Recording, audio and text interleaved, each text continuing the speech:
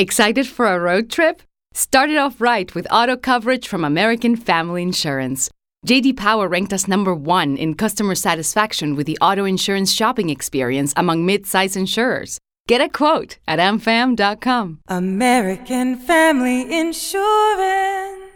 For J.D. Power 2021 award information, visit jdpower.com/awards. American Family Mutual Insurance Company, SI and its operating companies, 6000 American Parkway, Madison, Wisconsin. Take your Bible, turn to the Gospel of Mark chapter 6. The Gospel of Mark chapter 6. The title of my message this morning is Too Easy. Too easy. Mark chapter 6. I'm going to start reading at verse number 45. This is a story about Jesus walking on the sea and how he calmed the storm. It's something I'm sure that if you've been a Christian more than a month or two, you're familiar with this story. Start at verse 45. Immediately, he made his disciples get into the boat and go before him to the other side, to Bethsaida, while he sent the multitude away.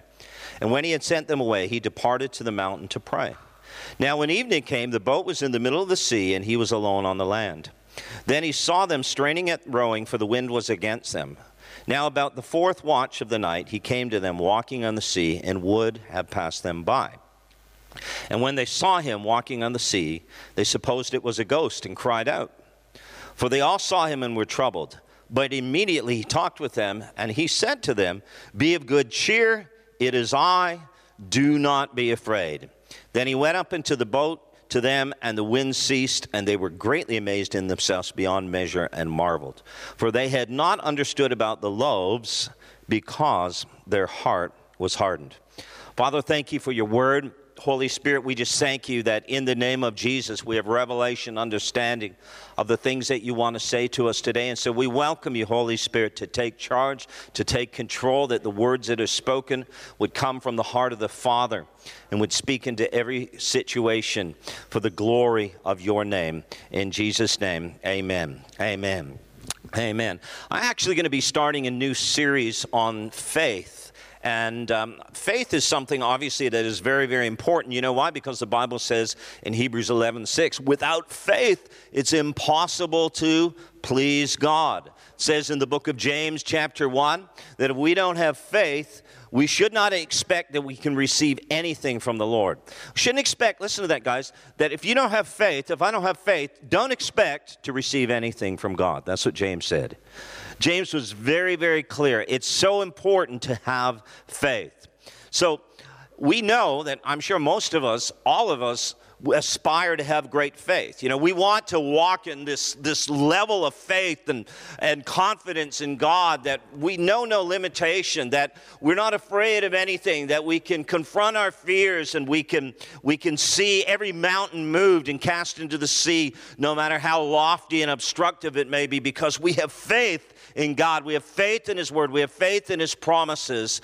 And that's something that we all want to experience. And that's certainly God's plan, right? Jesus said in Mark 11:22 through 24, "Have faith in God, for assuredly I say to you, whoever, so you can put your name in there, whoever says to this mountain, be removed and be cast into the sea, and does not doubt in his heart, but believes that those things he says will be done, he will have whatever he asks. Therefore I say to you," Jesus speaking, "whatever things you ask when you pray, believe," or have faith, "that you receive them, and you will have them." Wow, what an amazing promise that God has given to us, that anything is possible if we believe, if we have faith. That's what it says in Matthew 17, verse 21, that if we have faith, nothing will be impossible for us, that all things will be achievable in the name of Jesus Christ. Now, one thing we have to understand about faith is this, that the moment we're born again, we're not automatically fitted or kitted out with this type of faith that can move mountains. It's not something that we just receive, and so from the day we're born again, we just never doubt, we never vacillate, we never waver, we never struggle, we don't fear. That's not the way it works. The Bible says that faith is like a seed. And in Romans chapter 12, verse 3, Paul says this: each one of us has been given a measure of faith. The word that is translated measure is metron, and it literally means a determined extent, a portion measured off, or a measure or a limit. So there are limits. It's a portion. There's a measure of faith that we're given. We're not given everything. So what are we to do with our faith? Our faith must be developed.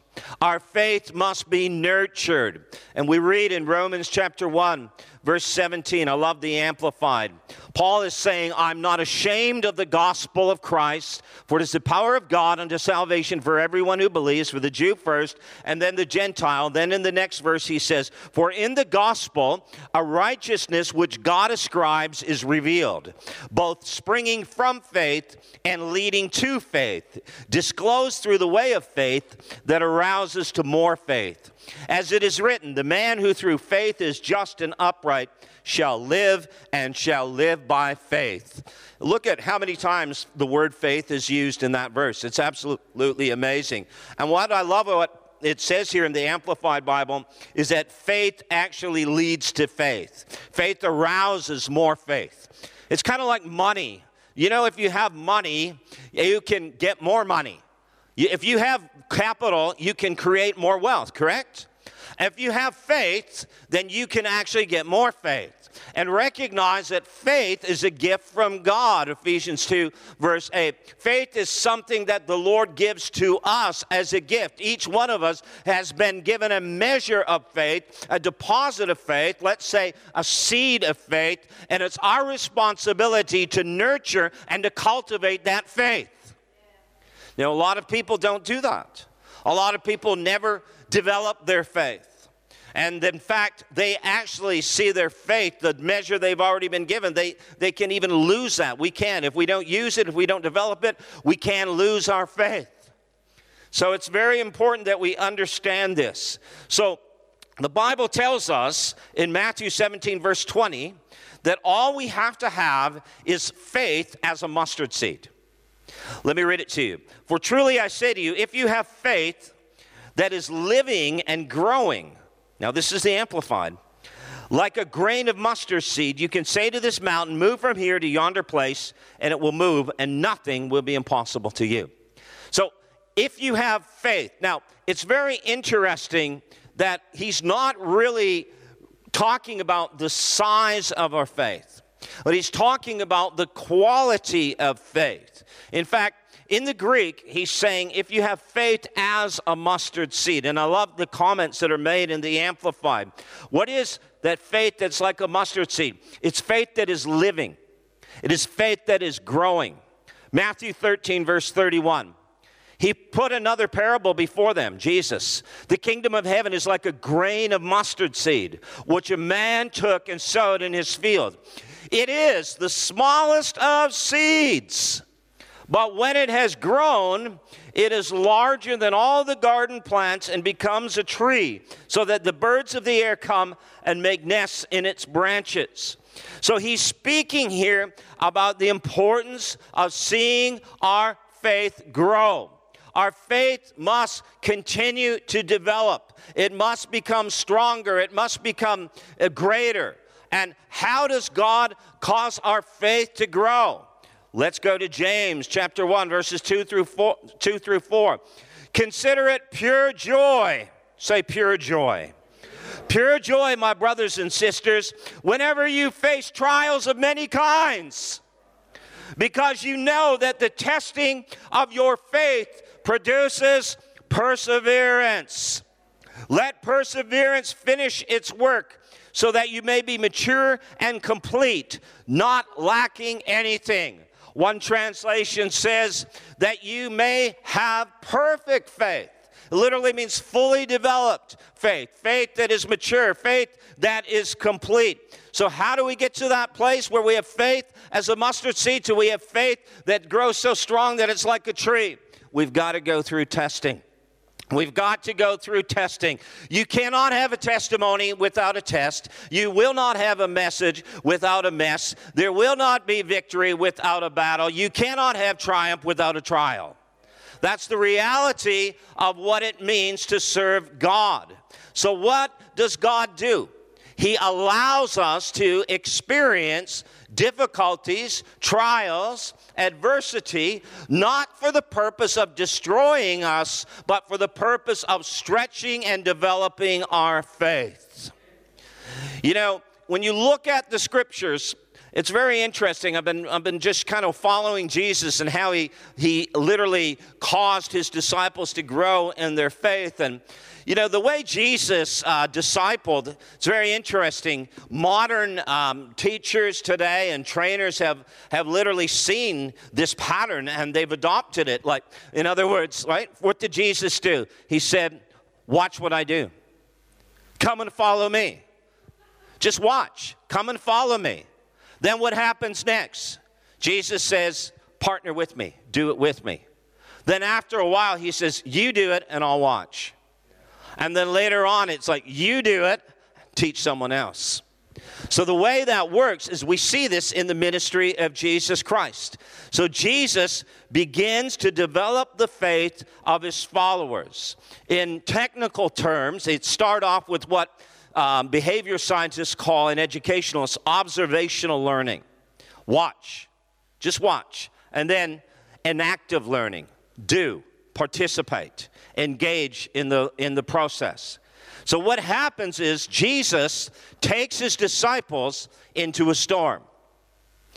Now, how many want to have perfect faith? Right? Oh, yeah, I want to have perfect faith. Faith that moves mountains. Faith that can heal. Faith that can do miracles. I want that kind of faith. If you want to have perfect faith, you've got to go through a perfect storm. There's no other way around it. So Jesus takes his disciples into a storm. And the account that I'm referring to is not our text.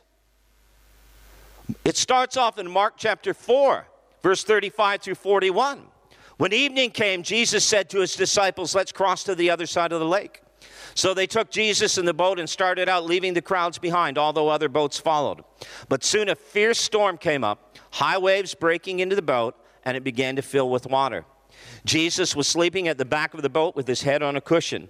The disciples woke him up, shouting, Teacher, don't you care that we're going to drown? Faith, right? When Jesus woke up, he rebuked the wind and said to the waves, Silence, be still. Suddenly the wind stopped and there was a great calm. Then he asked them, why are you afraid? Do you have no faith? Wow. The disciples were absolutely terrified. Who is this man? They asked each other. Even the wind and the waves obey him. Very interesting. So they go into this storm. And while they're in the storm, they panic. And they have no sense that they're going to be okay. And so when Jesus stands up and he says, peace, be still, and he calms the storm, he looks at them and he rebukes them. And he says, like, don't you have any faith? Why are you anxious? Wow. In other words, do you recognize that this was a test? This was a test. And unfortunately, the disciples did not pass the test. And before you can be promoted, you've got to pass the test. You can do the test, and then what ends up happening is if you fail the test, then you will have to do it again. Right? In the natural, you're going to have to do it again. But I don't want to have to write the test. I just want to be promoted. Well, good luck. That's not going to happen. And the same is true in the economy of the kingdom of God. If you want to be promoted, you have to pass the test. If you keep failing the test, you're going to have to do it again and again until eventually you pass the test. So sometimes we wonder, why is it the doors aren't opening? Why is it that I'm not being promoted? Why is it that God isn't, shifting me into these prophetic words that he's spoken to me about my life? It's because we've not embraced the testing and cooperated with what he's doing and allow it to change us and to learn the lessons that are critical in order to be advanced. So what happens is the disciples fail the test. But guess what? Jesus says, that's all right, you can write it again. So here we are in Mark chapter 6. Notice in verse 45, immediately after this, after what? Immediately after that Jesus had sent the apostles out, they'd healed the sick, they cast out demons, they preached the gospel of the kingdom, they came back, they told Jesus everything that they had done, and then here they are with people, and thousands of people, and Jesus says, wow, you know what, I recognize, you're right, your assessment is correct, Andrew. There are so many people here that have need of food. So we need to do something about this. Now remember, there's 5,000 men. That's not counting the women and the children.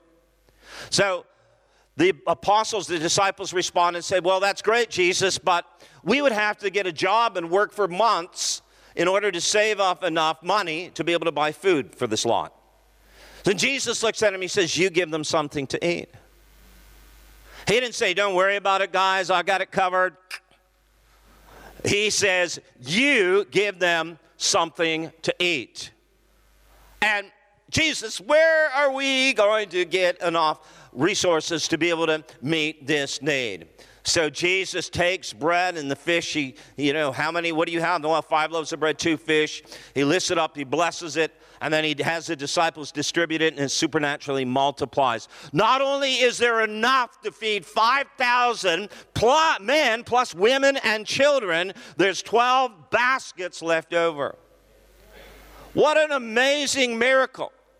And so then Jesus begins, after this great experience of these multitudes being fed, Jesus speaks to his disciples and he tells them to get into the boat.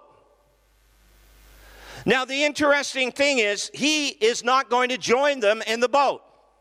He's going to go up onto the mountain and pray while they are in the boat. Unlike the last time where he was with them in the boat, this time Jesus is, the one translation says, insisting they get in the boat. Another translation says, and Jesus made them get in the boat. It's a very strong word in the Greek. It means he was forcing them, he was compelling them, he was constraining them, get in the boat. So evidently there's a level of resistance here. The disciples are not wanting to cooperate and get into the boat. Jesus saying, get in the boat. And Peter's like, I don't think so, Jesus. The last time we were in a boat, it didn't go too well. And we really don't want to get into the boat. And Jesus, maybe they knew that Jesus wasn't going to get into the boat at this time. We don't know. But the Bible says that Jesus had to convince them. Jesus had to compel them to get into the boat. He insisted, get in the boat. Oh, Lord, we don't want to get in the boat. Get in the boat.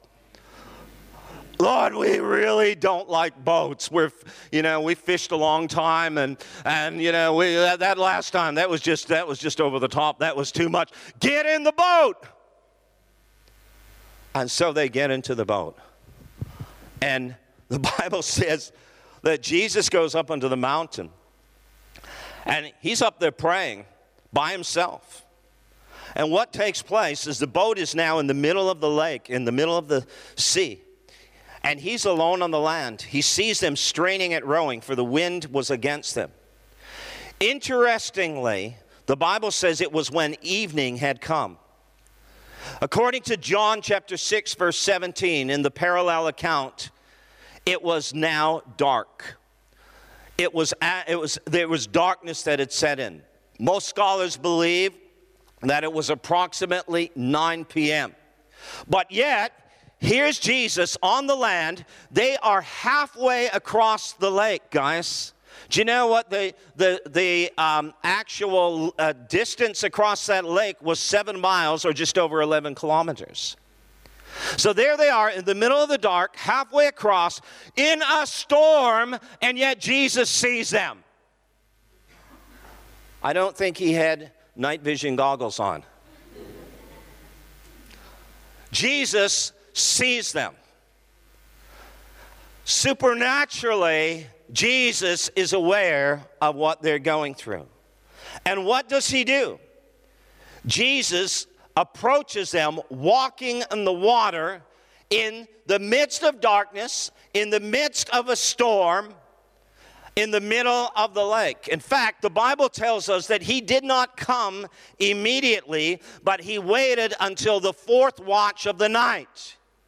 So if he saw them at 9 o'clock going through the storm, panicking, Jesus didn't come to them until the fourth watch of the night, which was 3 o'clock in the morning. Wow! Jesus, where are you? 6 hours later, he shows up, just calmly walking on the water in the midst of the storm. And the Bible says that he would have walked past them. He would have just walked right by them. And the interesting thing is, here's Jesus, right? In the midst of this, they are beside themselves, they're panic-stricken, and Jesus is just like, hey, walking by, right? And then they're like, oh my God, it's a ghost. And at that point, they call out to Jesus. And he says,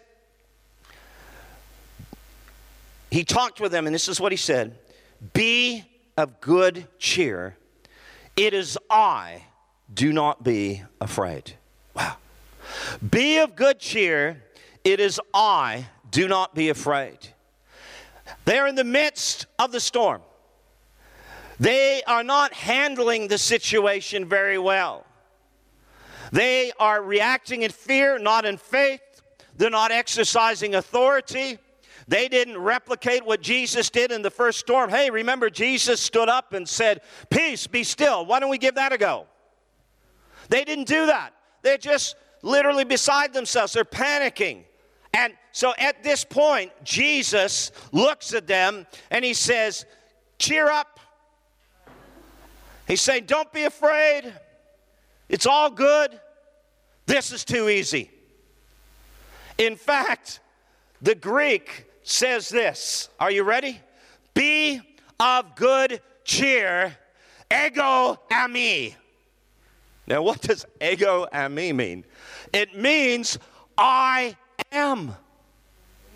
He didn't say, I am here, it is I. In the Greek, he said, I am.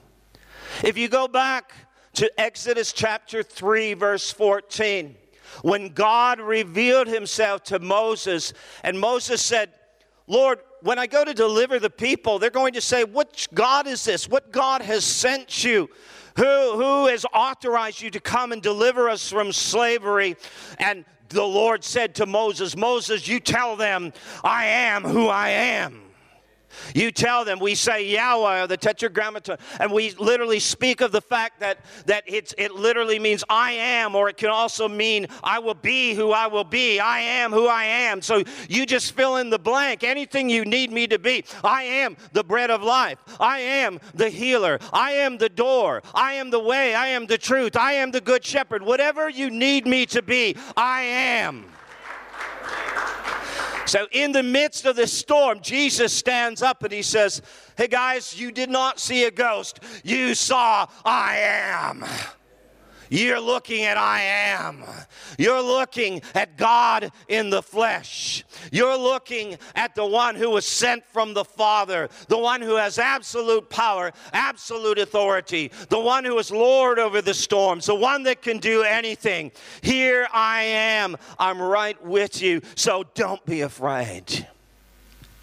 And I want to just say to us today, no matter what you're going through in life, if you've been going through some storms, and what is a storm?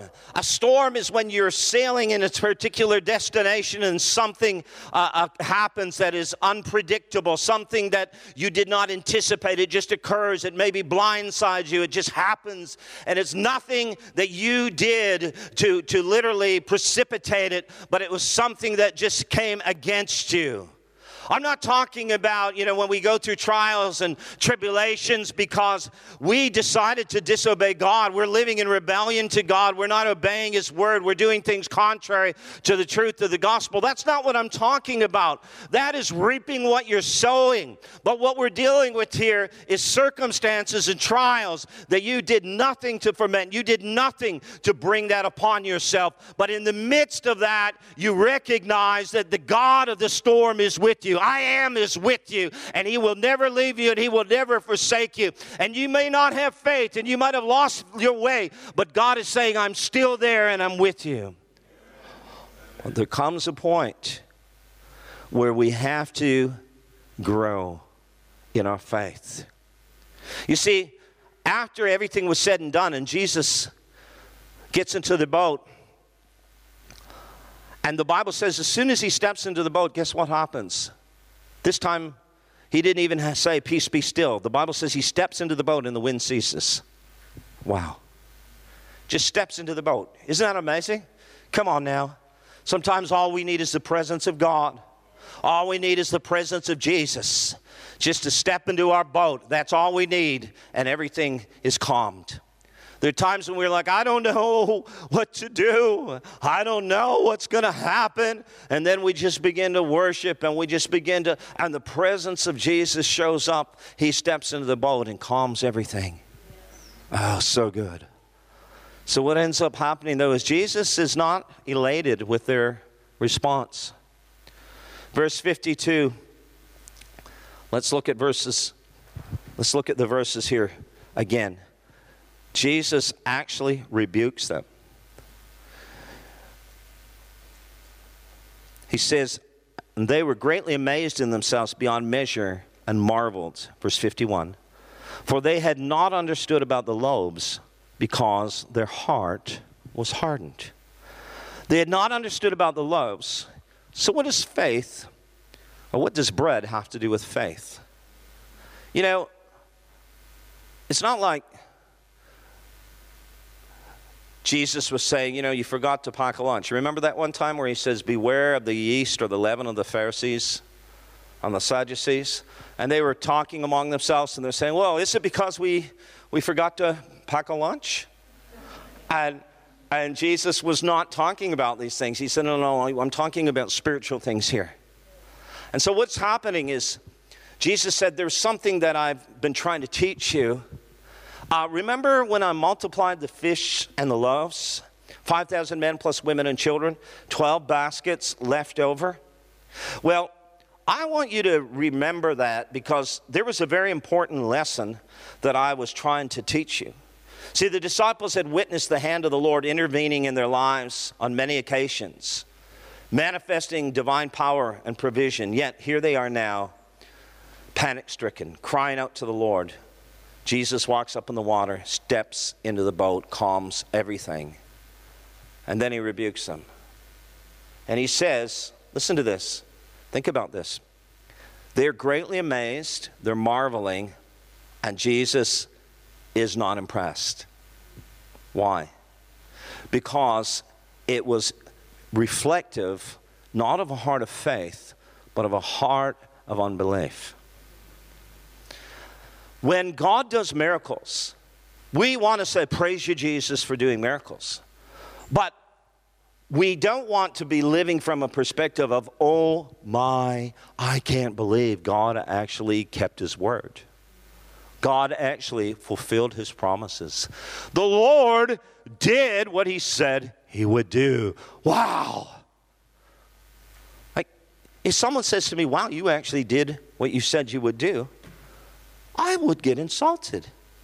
You're questioning my character and my integrity. Of course I'm going to do what I said I would do. That's the right thing. And God looks at it in the same way. Of course I'm going to do these things. Why are you blown away? Why are you flabbergasted? Why are you gobsmacked? That's a good Australian word. By what has happened here. This is normal. The supernatural is natural to me. I'm faithful. I'll answer you. I'll do what I said I would do. But you got to believe. You got to believe. Jesus chides them for their lack of trust, and he points to the occasions when he had multiplied the loaves to feed the multitudes. They considered not the miracle of the loaves. In other words, they did not remember or call to mind the power which Jesus had shown in feeding the 5,000 by that miracle.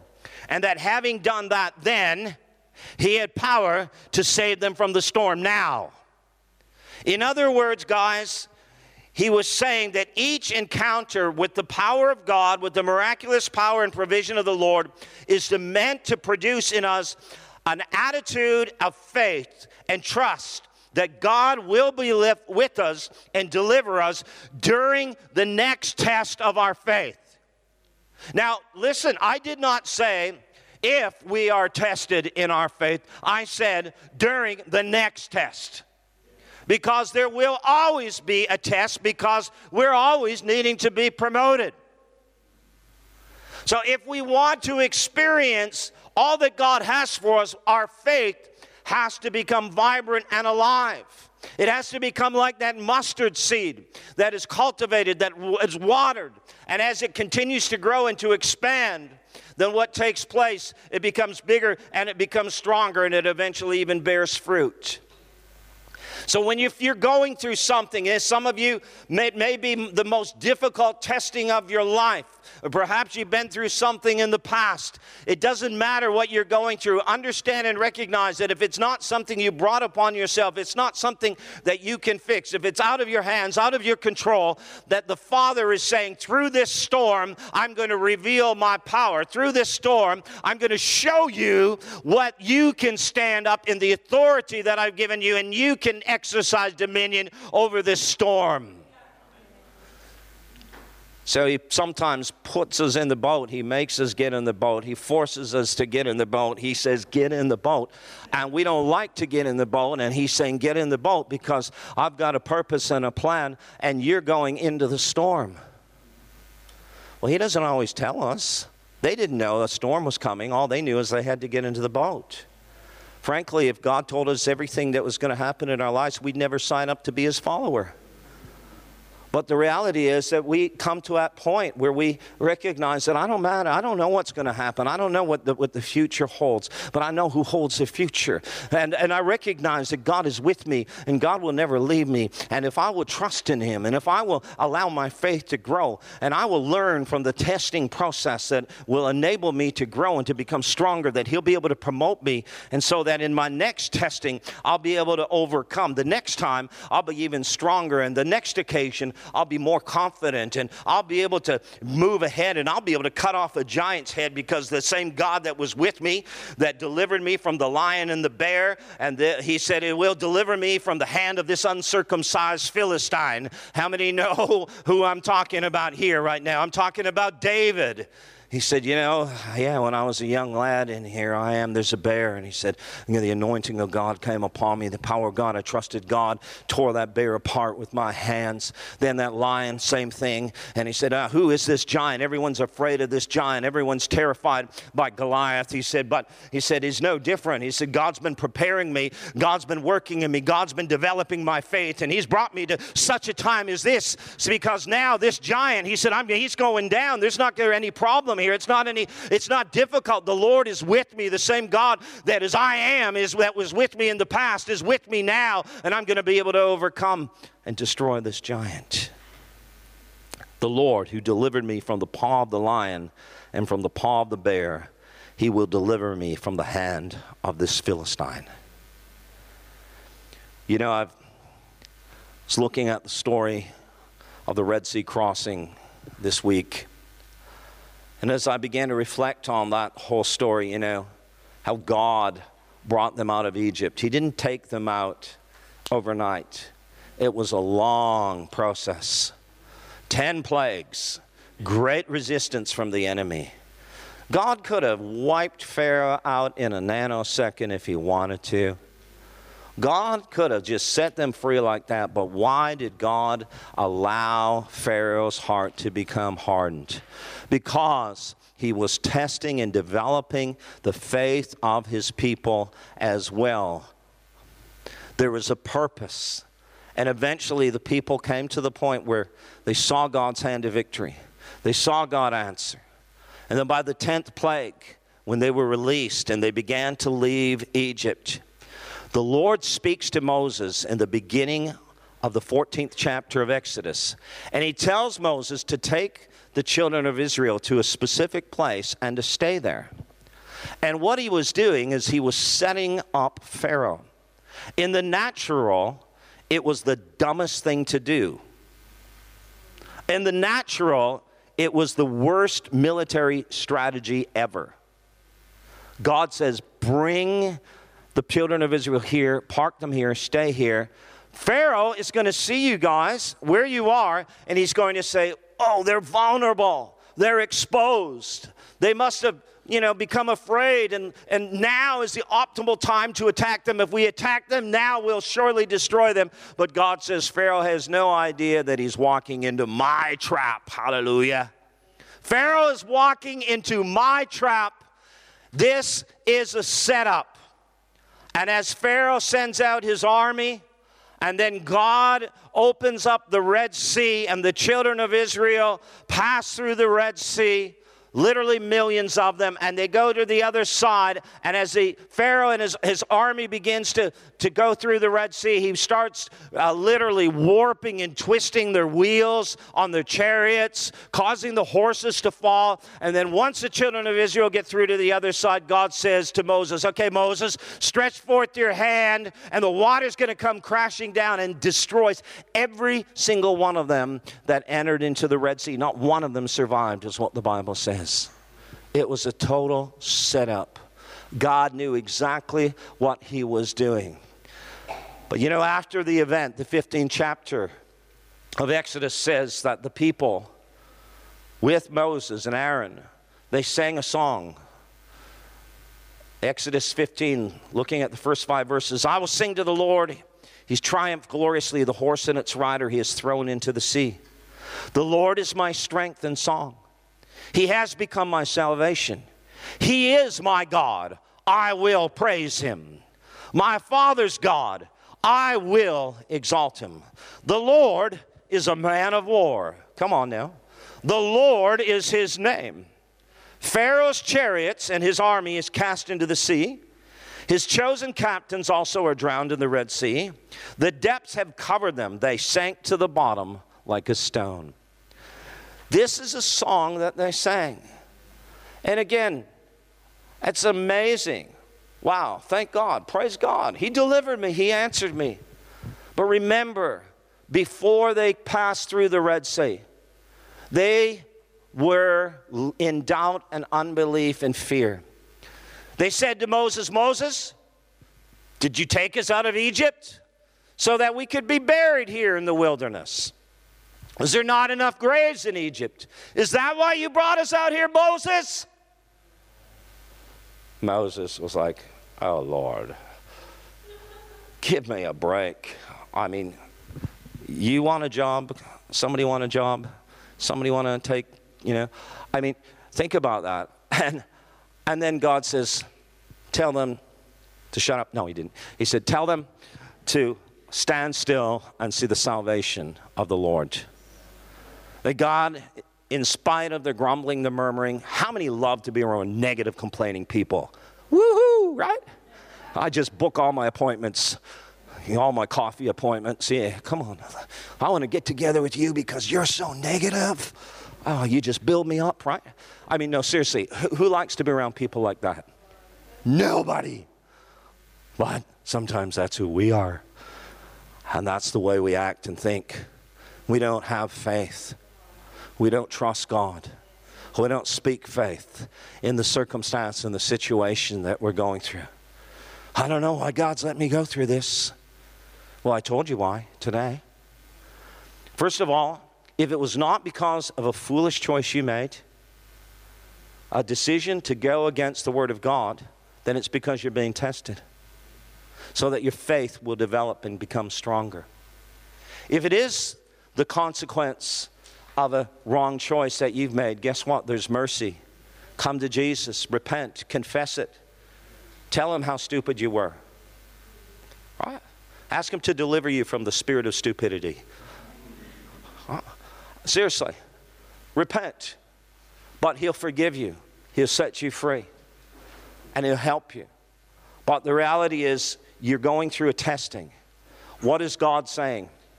God is saying, I want you to worship me on the right side. They worship God on the right side. No. They worship God on the wrong side. They had the right song, but they had it on the wrong side. It's so easy to worship God after he's delivered us. But the Bible says, by faith, what do? By faith. Faith sees those things that are not as if it was. Faith sees what is invisible. Faith sees what's happening. And faith says, it doesn't matter what I'm going through. It doesn't matter what's happening right now. It doesn't matter what my circumstance looks like. God's got a plan. Can you trust him? That no matter what is happening here, it's out of your control. It's out of your control. God's still got a plan. God still has a plan. But through it, you've got to learn to trust him. You've got to learn to trust him. Lord, I'm going to learn from this. I'm going to trust you in this. So the next trial, the next test, I'm ready for it. If we don't learn to trust God, we will not be promoted. We've got to learn to trust him in our trials and our difficulties.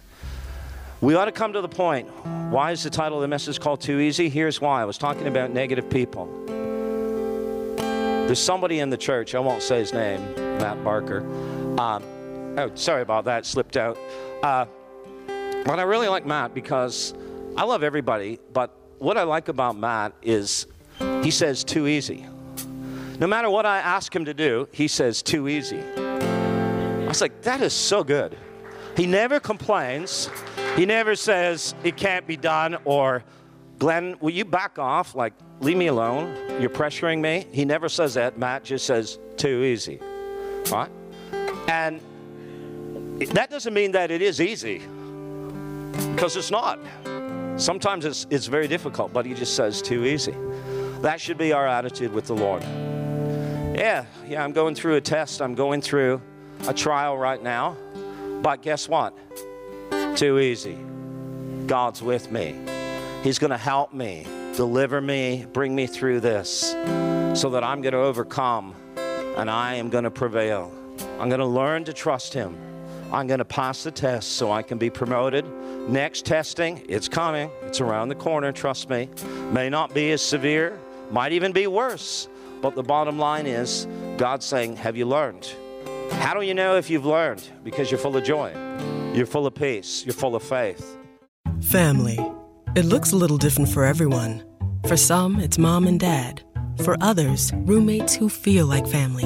And for others, it's your significant other, their golfing buddies, your children, a high school soccer team starting lineup, and oh look, they're all taking you up on the offer to stay for dinner, really testing the limits of that phrase, the more the merrier.